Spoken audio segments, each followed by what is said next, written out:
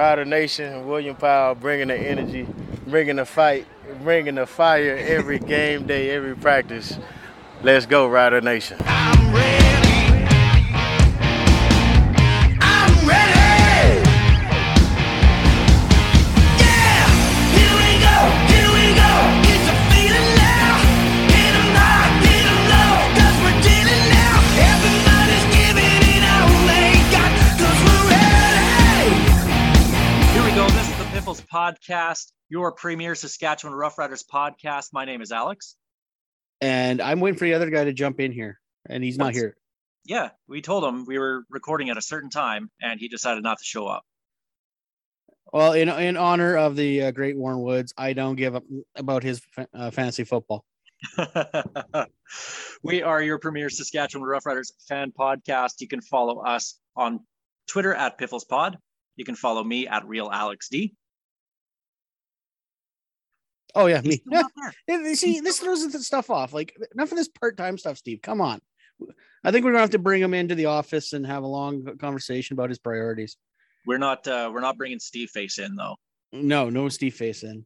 But, yeah, don't follow me at Greg on Sports. I'm nowhere near 1,000, so please don't do it. Check us out on Facebook, facebook.com/PifflesPodcast, and, of course, the website, pifflespodcast.com. This is episode 100 and nice. Or 69, whatever, you know. Yeah, if you know, you know. We could have called it episode 100 and Gronk, I guess, even though he's number 84, or 87, but I think we all know what that means. Anyway, Piffles Podcast is brought to you by Dairy Queen on Elphinstone Street and Sass Drive in Regina. We're also a proud member of the CFPN, the Canadian Football Podcast Network, and a part of the Saskatchewan Podcast Network. Greg, let's do this. Let's get right to the opening kickoff.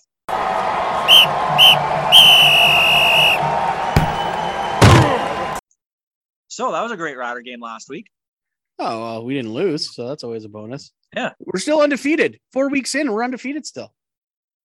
That's, I think a lot of us kind of hoped and expected that, especially with starting 3 straight games at home and 4 with the Labor Day coming up.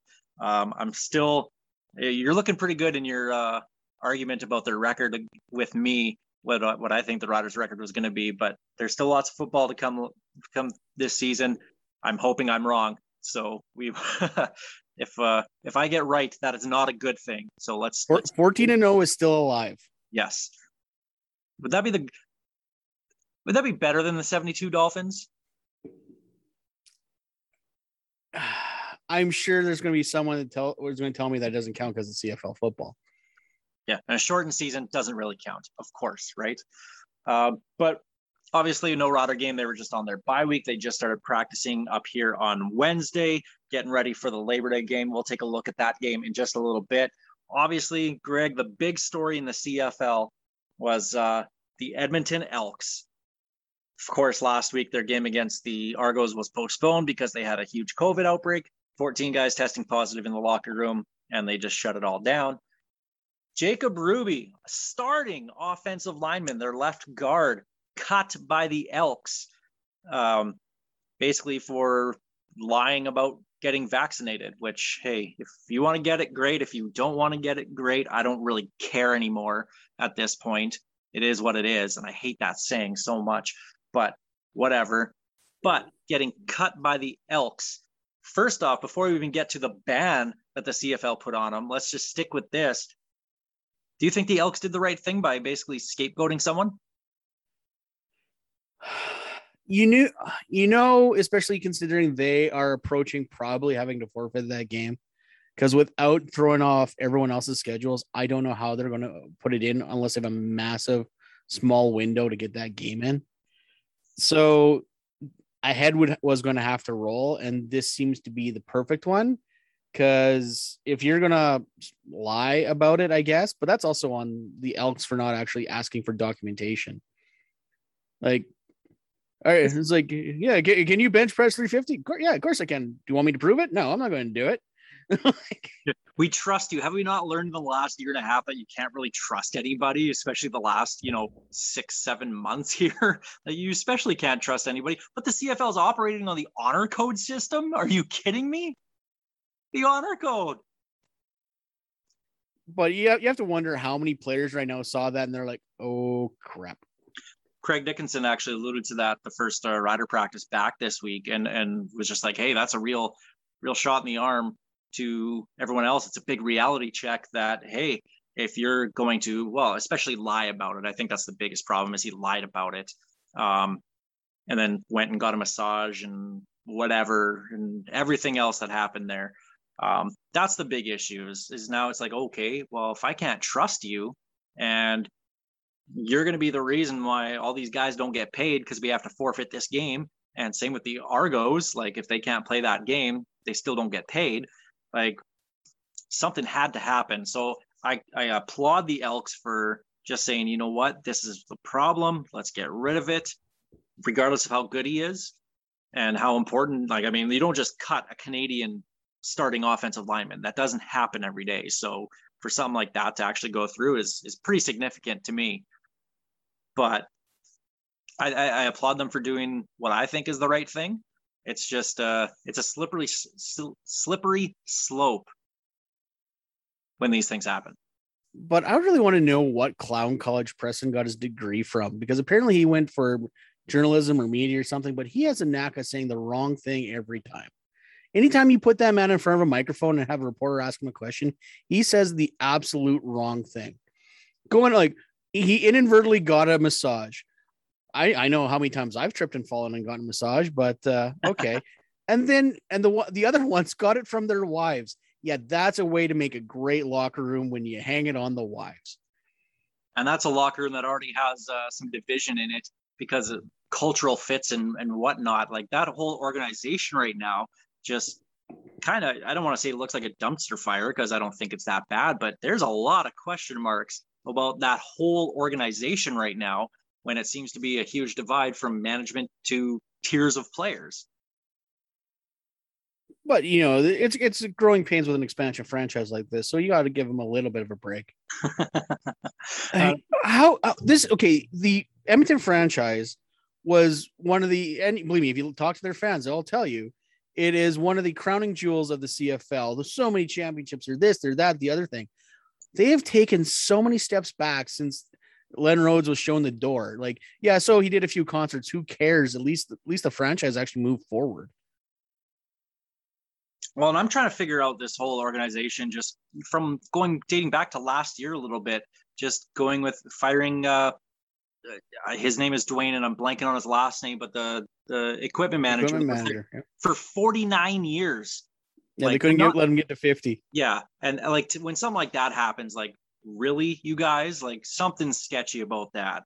And just more and more seems to happening to these guys. Of course, we had Derek Dennis on the show and them not letting him out of his contract when he clearly doesn't want to be there. So it's just a lot of small petty stuff. But like I said, I do applaud them for just releasing Jacob Ruby and I guess making an example out of him. But of course, the news came out that Randy Ambrosie basically told all the CFL teams, you were banned from signing Jacob Ruby for the rest of the season. I have a bit of an issue with this. And I'm surprised it went this far. You can suggest, I am surprised he flat out said you cannot sign him. Because all it would take is and we'll see what the PA does on a situation like this, but you cannot just go, you cannot sign this guy without merit. And yes, and I've been trying to find a clean way to say this. DJ flick around and find out, I guess. I don't know. But yeah, yes, he lied. And yes, he misled and caused a lot of havoc for his team. And you would think there'd be a lot of teams that wouldn't bring him in just for that fact. Because also unvaccinated players right now, no team wants to touch them unless absolutely necessary. Well, at least you know with him that he's unvaxxed. So at least you know what you're getting. So the chances of another team signing him are probably slim as it is.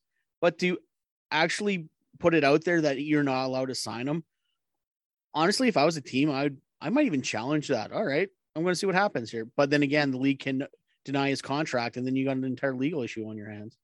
And that's where I kind of have this issue, and it's not so much a rant that I have, but I think it shouldn't have to come from Randy Ambrosie. You would think that the teams would see this all happening and be like, you know what, we don't want that problem to happen to our team, especially when you get to September 20th, and charter flights, like you can't be unvaxxed on those. So I'm really curious what's going to happen. And that was brought up to Craig Dickinson first day of practice here. And he said, well, there are going to be some guys who just can't play. They're not going to be able to travel and play with the team, and their value to the team is less.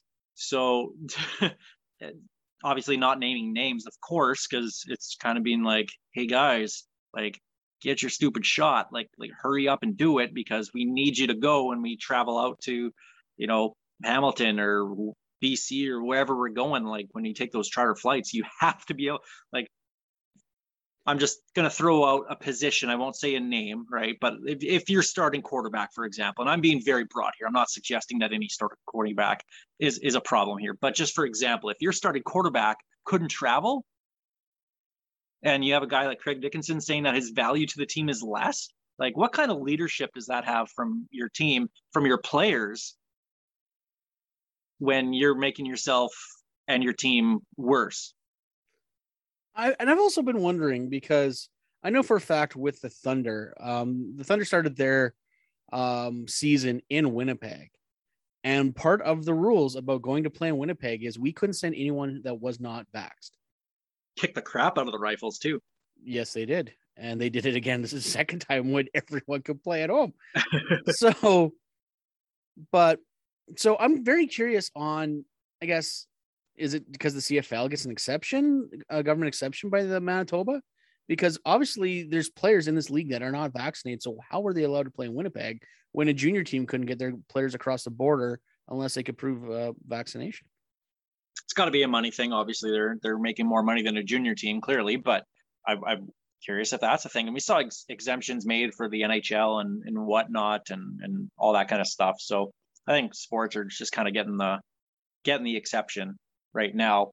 I just think this whole Jacob Ruby thing, banning him, that should be a team thing. That shouldn't come down from the league. Like there are things like, okay, Justin Cox and Jerome Messam with their issues. Okay, ban teams from signing them. Okay, sure, because they were charged with things. And I know that Jacob Ruby hasn't been charged with anything, but you're kind of making him out to be that way, CFL, by banning him from being signed. Like this whole league is a league of second chances. How many guys have been charged with things in this league? There's a very high percentage of guys that have been charged with things, even like just misdemeanors, like whatever it is, it doesn't matter. But it is a league of second chances. And we've seen some amazing players, Corey Sheets, for example, come into this league and light it up and turn their lives around. And I think that's important. Okay, well, maybe this is an example of Jacob Ruby, but to actually ban him, like that should not be mandated by the league. I would like to think that all teams would be smart enough right now in this COVID situation to just stay away from him. And I think most teams probably would. But again, in the CFL, talent kind of trumps all. But like I'd like to think that the teams would know better, and there would be kind of almost like a gentleman's agreement to not sign this guy and just we'll deal with it next year.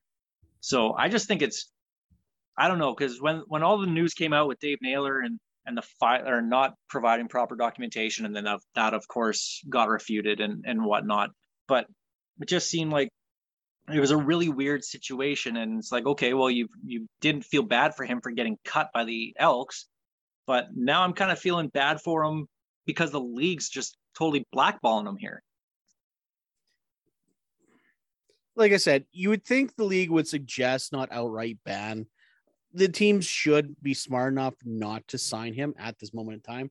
But then again, the writer, Chris Jones, tried to sign Khalif Mitchell, and look at that tire fire. Greg Hardy. And Greg Hardy, like yeah, you're right. Unfortunately, talent usually trumps common sense. But I don't think there's going to be too many teams that are going to be tripping over themselves to sign Jacob Ruby at this moment in time. So it'll be really interesting what happens out of that, because I would think right off the bat that the PA probably wouldn't defend him, but now they kind of have to in this whole banning him thing. So I'm really interested to see what the CFL PA, Brian Ramsey and Solomon Elamimian there do with this, because this is, I mean, Jacob Ruby's just one. How many other guys out there in the CFL have, I mean, obviously maybe not tested positive and brought that into the locker room, but lied about their vaccination status, and it might become an issue. Like if I'd I hope that guarantee you Ruby's not the only one. Oh no, of course not. But he's the one right now. So, and Craig Dickinson said in his presser on Wednesday after rider practice, this is a shot in the arm. This is a dose of reality for guys that, hey, if you're not getting vaccinated, you're not going to play. And whether you agree that's right or it's wrong doesn't really matter. But that's kind of where it is. And forcing them to get vaccinated without forcing them to get vaccinated. So again, it's all personal choice and everything. You have the choice to, get cut or not get cut, I guess, is kind of where it's at now. But I'm really interested to see where this goes in the next couple of weeks, especially when I don't know how they're going to schedule, like you said, that Elks Argos game that was missed last week, because you're going to have to move around at least 3-4 other games. And you got fans that paid their tickets and want to travel to games and whatnot. Like, that's just messy.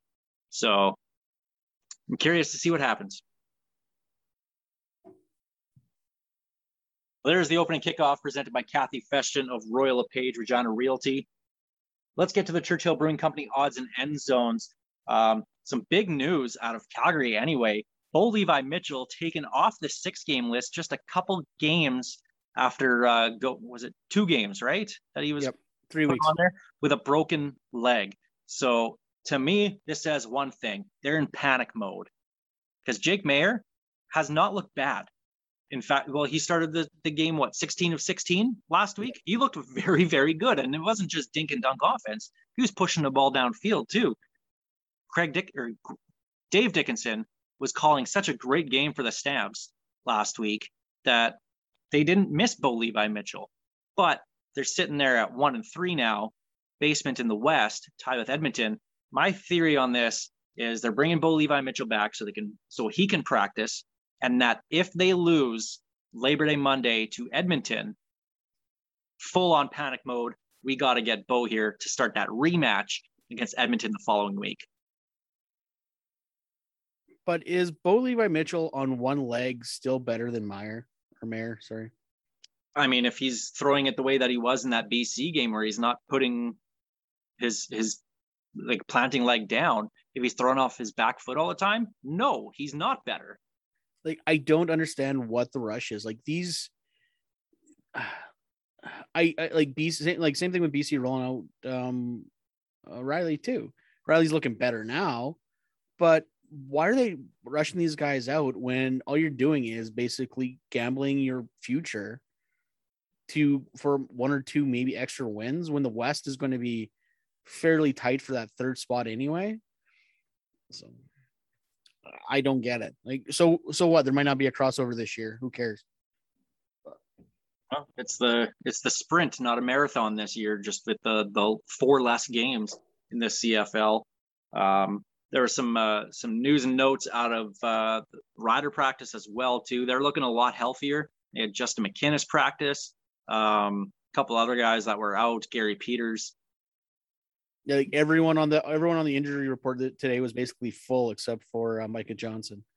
Yeah. So obviously there was a bit of a concern there, but I don't think it's a real serious one. I think they're just kind of limiting his reps and just, he's a vet. We know what we're getting out of Micah Johnson. So I wouldn't worry too much about having him as a full participant in practice, especially early on in the week when it's, a longer week.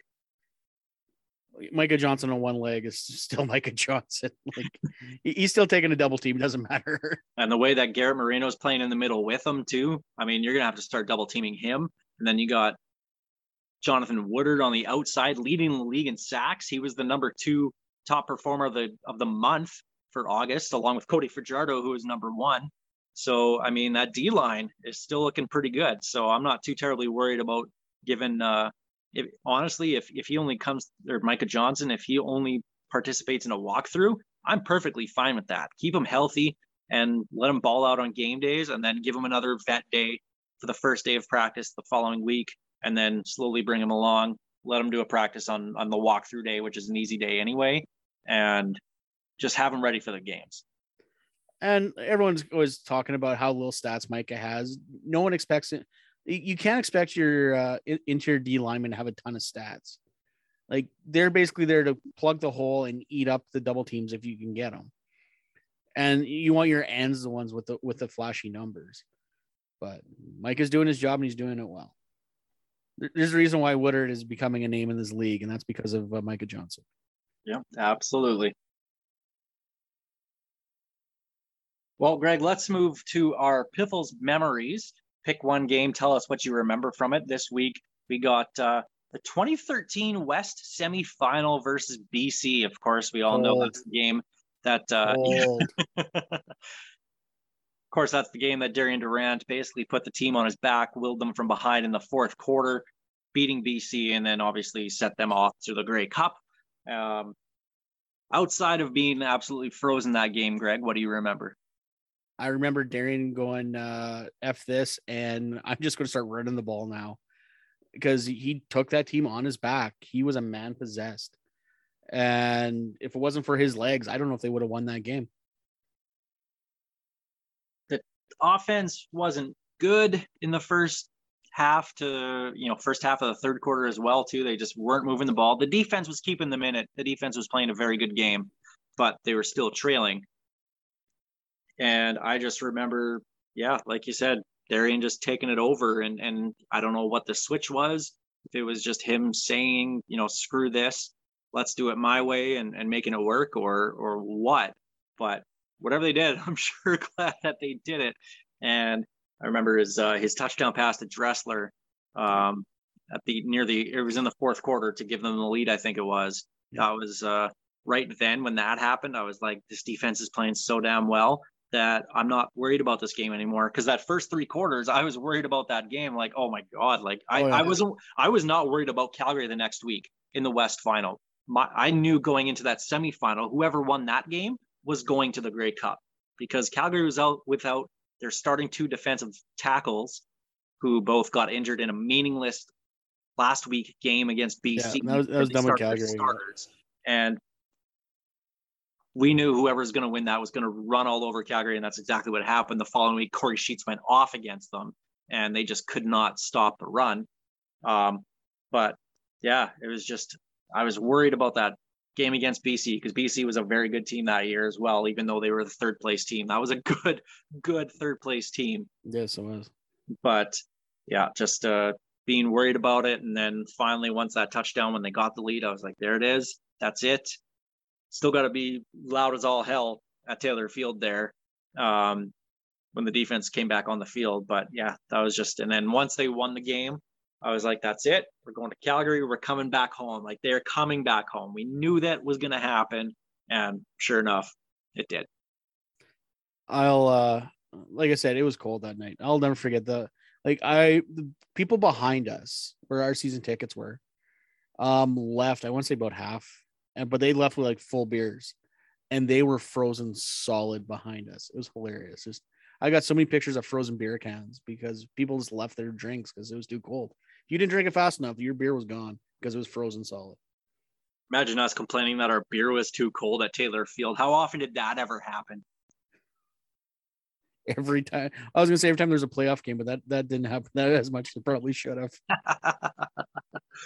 Well, that was one of the greatest games at Taylor Field, was just that jubilation after. I think it wasn't so much the game itself, but it was just the Darian taking the team over and willing it to victory. And one guy, how many times have we seen one guy on the team absolutely take over a game? It doesn't happen that much in football as it does in other sports, but Darian did it, and that was the difference that whole season. Like I said, he was a man possessed, and that's the way Cody seems like he's running this year too. If he doesn't see it, you can just see it in his eyes. He's like, I'm going to go get that first down, and he goes for it. So, I was actually thinking about something like that on my walk with my dog Winston today.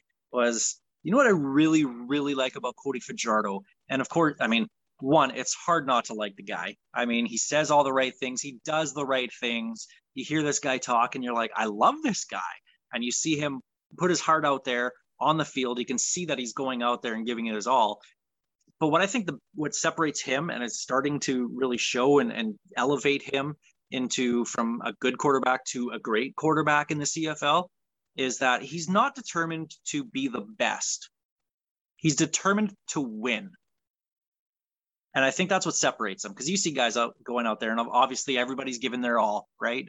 That's just what pro football is. But you can see guys that are there to prove that they're the best. You can tell that there's guys going out there to try and be the best. And sometimes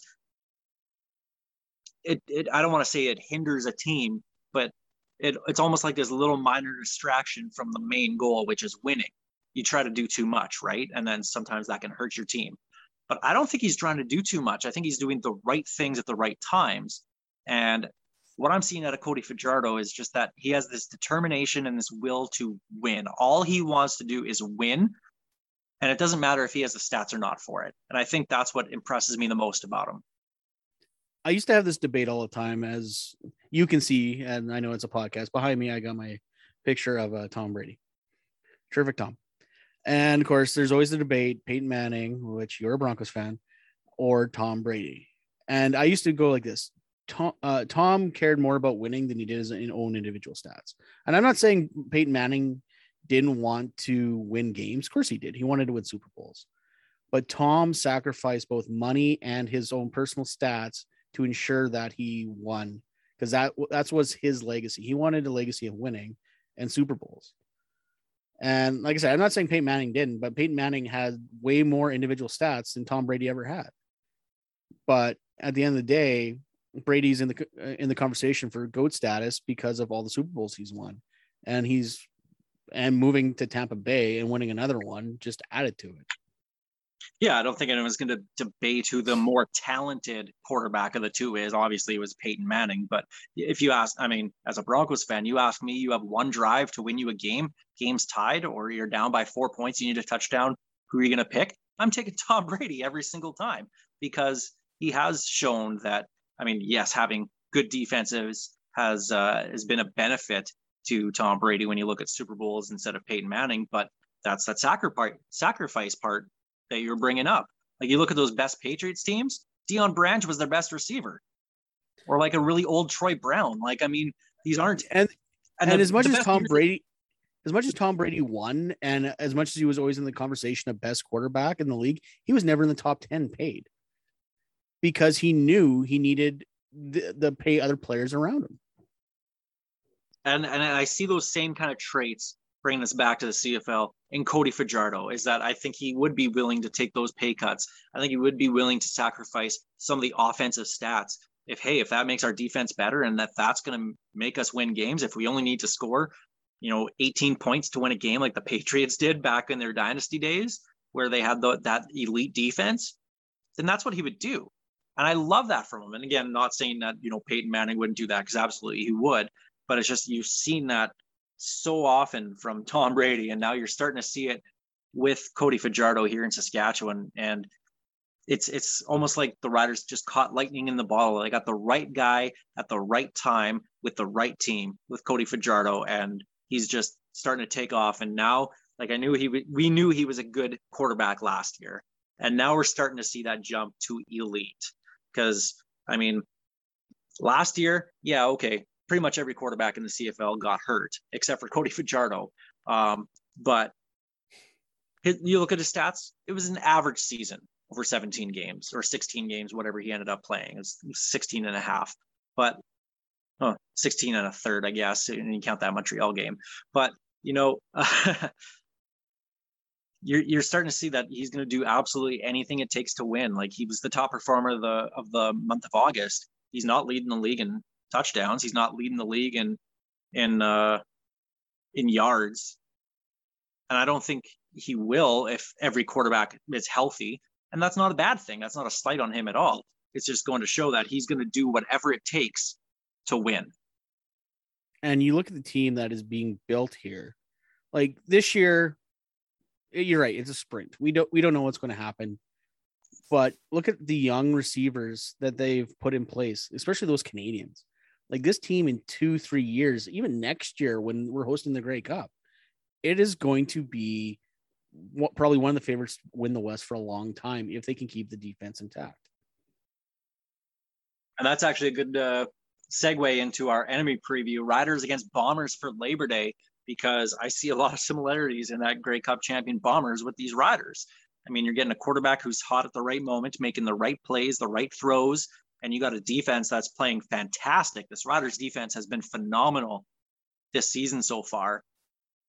Obviously leading the league in sacks, and it's not even close. At turnovers, the defense is fantastic. And this is what we saw out of the Bombers last year. This game is going to be fantastic.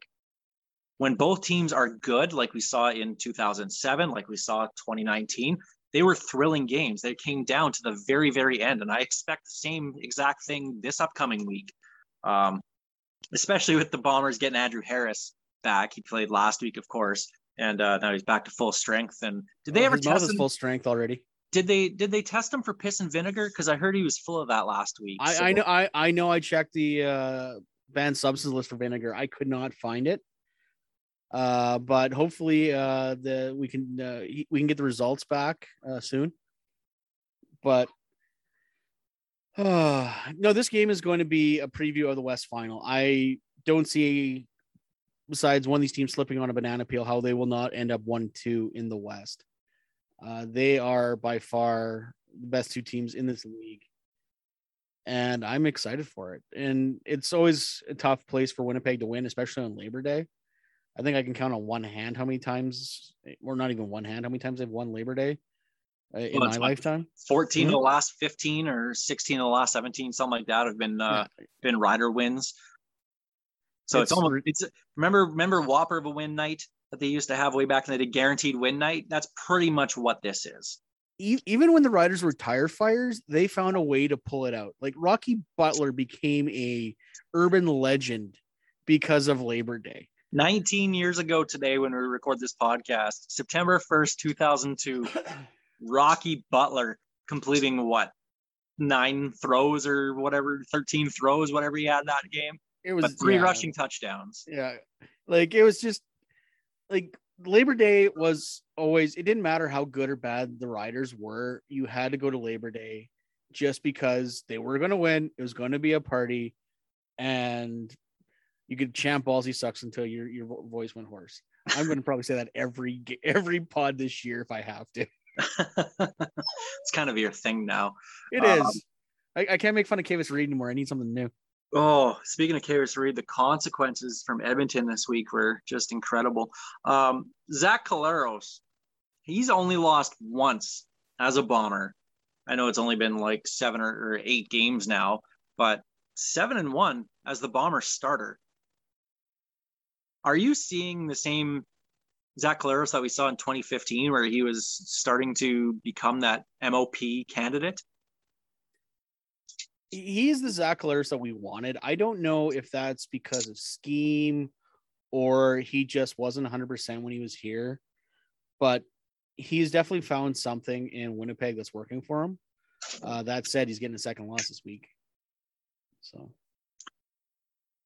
I'm actually really happy for Zach Collaros and that he got a spot. So am I. Completely. I'm happy for him. He's the time that we talked to him, he was a great guy and great athlete, and I wanted him here when we signed him. Like there was no one, like I was very excited when we signed Zach Collaros. I was hoping we got the 2015 Collaros, but we didn't. But yeah, I don't think he's going to ever reach that 2015 status again, and I don't think he needs to, especially when you have a team like Winnipeg that has, a great running game. You have, even their backup who played in the first couple of weeks, Brady Oliveira, who had some great games.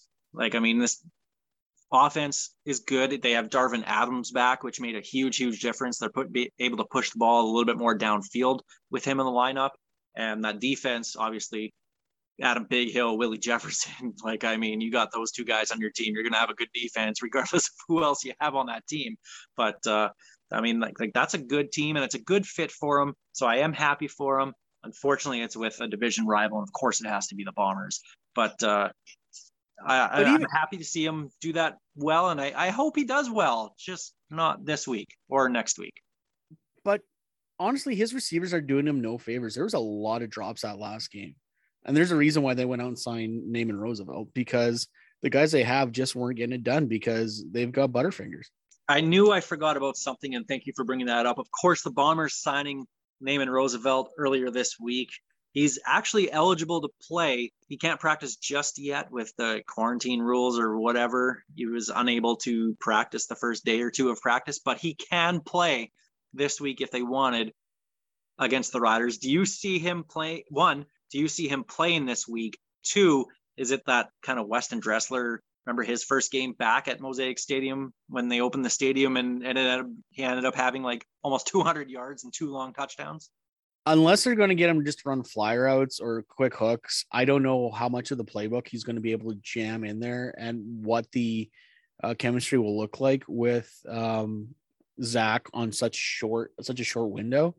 You're definitely going to see him bounce a ball, but to throw him out there at New Mosaic, yes, it'd be a great story. I don't know how you can.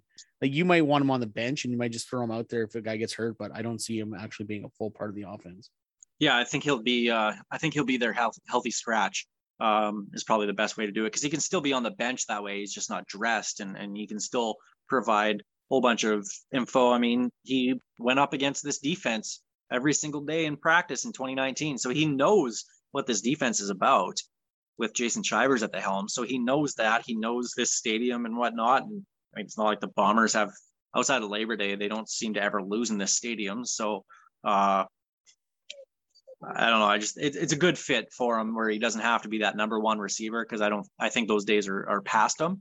But he's a very solid number 2 option, number 3 option in that offense, and that'll be a good fit down the road. Then again, the Bombers are missing Nick Dembski for this game by the sounds of it. So yeah, he didn't practice the first day, and it was Bob Irving of CJOB saying that he's highly unlikely to play. And this is a guy who's had some pretty big games against the Riders, especially on Labor Day as well, too. So that'll be a huge loss for Winnipeg, but it's Labor Day. It wouldn't have mattered anyway. They can be all full health. They're still not going to win, because that's tradition. Well, one more thing, I guess, before we go here this week here on the Piffles podcast, and we got to get to our pick'em, where, as we've said for the last 3 weeks, this is the place where you come to find out who not to put your money on and bet the complete opposite of what we pick. Unless it's the Riders, and we've been right every time. Yes.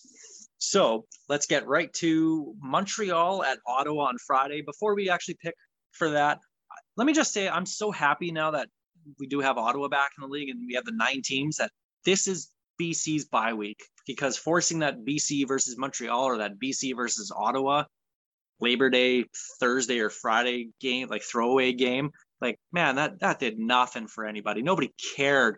You got Montreal against Ottawa, build that rivalry across the St. Lawrence River. That's what I'm talking about. Come on, BC and Montreal made sense. They're geographic rivals.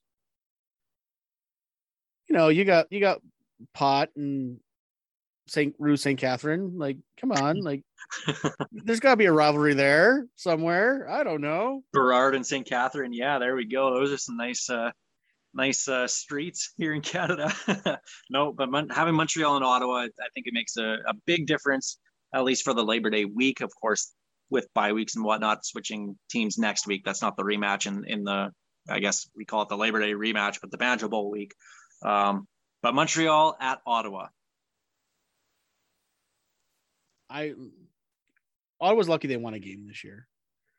And so Montreal's not looking great either, but I will take Montreal over Ottawa anytime.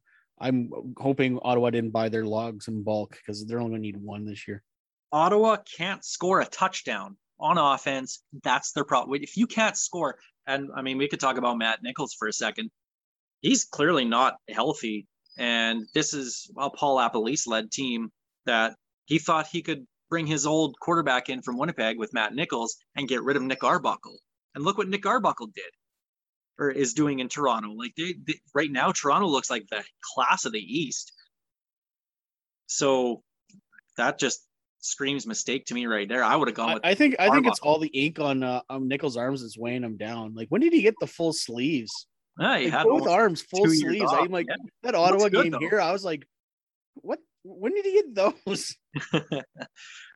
Yeah, Montreal. And I think it'll be a little bit closer than we think, just because Montreal's offense hasn't really looked all that good this year, but Montreal still wins that.